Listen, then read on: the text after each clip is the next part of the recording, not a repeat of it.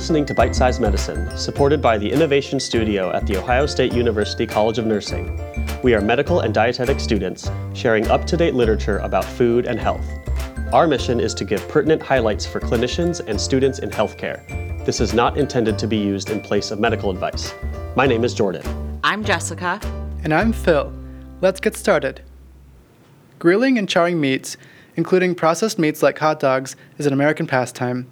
There has been a lot of reporting in the media about grilled, charred, or processed meats containing carcinogens. Here, we will review the evidence-based recommendations of the American Institute for Cancer Research and the National Cancer Institute of the NIH. We will be discussing heterocyclic amines, or HCAs, and polycyclic aromatic hydrocarbons, or PAHs. We will be abbreviating these compounds for the rest of the episode.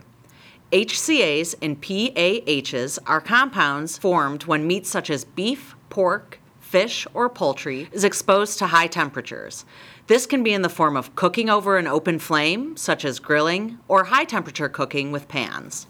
In the lab, HCAs and PAHs have shown mutagenic qualities. In other words, they can cause changes in DNA that may increase the risk of cancer. HCAs are formed from a chemical reaction when amino acids, sugars, and creatine or creatinine react at high temperatures. On the other hand, PAHs are formed when fat and juices from meat drip onto an open fire source, causing flames and smoke. The smoke contains PAHs that then adhere to the surface of the meat. PAHs can also be formed when smoking meats at lower temperatures. HCAs are not found in significant amounts in foods other than meat cooked at high temperatures. It seems that the higher the heat and the increased exposure of meat to that heat increases the level of HCAs. Any smoke exposure increases PAHs. HCAs and PAHs become capable of damaging DNA only after they are metabolized and altered by enzymes. Studies have found that the activity of these enzymes, such as the hepatic UDP-GT enzyme, which can differ among people, may be relevant to the cancer risks associated with exposure to these compounds. This may account for the differential risk in the population. Studies have shown that exposure to HCAs and PAHs can cause cancer in animal models. However, the doses of HCAs and PAHs used in these studies were thousands of times higher than what is found in foods. Population studies have not established a definitive link between HCA and PAH exposure from cooked meats and cancer in humans. Dietary questionnaires frequently used in these studies do not assess how much HCAs and PAHs are consumed, and also at best garner an estimate of dietary intake. In addition, individual variation in the activity of enzymes that metabolize HCAs and PAHs may result in biological exposure differences, even among people who ingest the same amount of these compounds. There is also worry that subjects may have been exposed to PAHs from other environmental sources, such as cigarette smoke and exhaust fumes, not just from food. Researchers have found that high consumption of well-done, fried, or barbecued meats is associated with increased risks of colorectal, pancreatic, and prostate cancer. However, other studies have found no association with risks of colorectal or prostate cancer.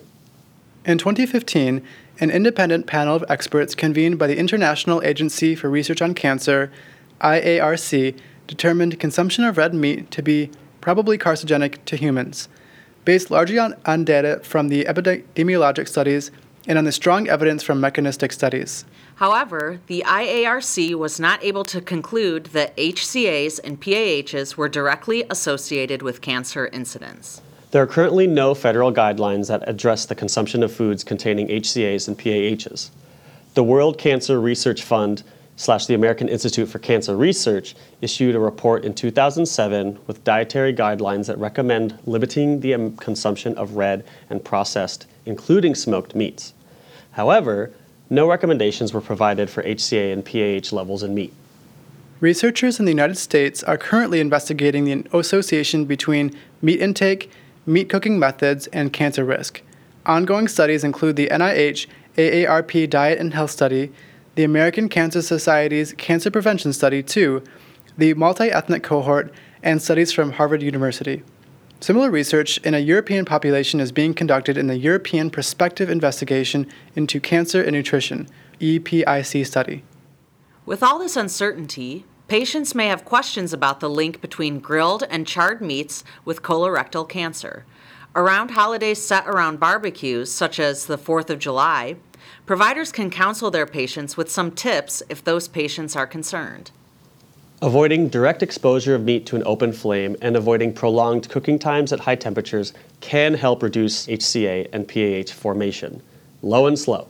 If a patient really wants that nice sear, they can cook the meat to the desired temperature in the oven first, then finish it off on the grill for a quick, high-temperature exposure.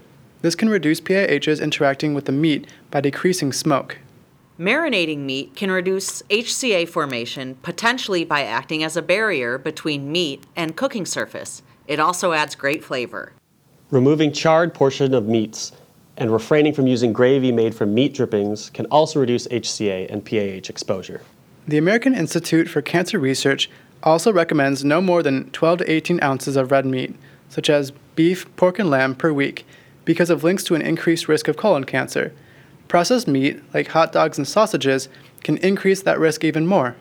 Concerned patients can mix up meats at their next barbecue, switching up burgers and hot dogs with fish and chicken.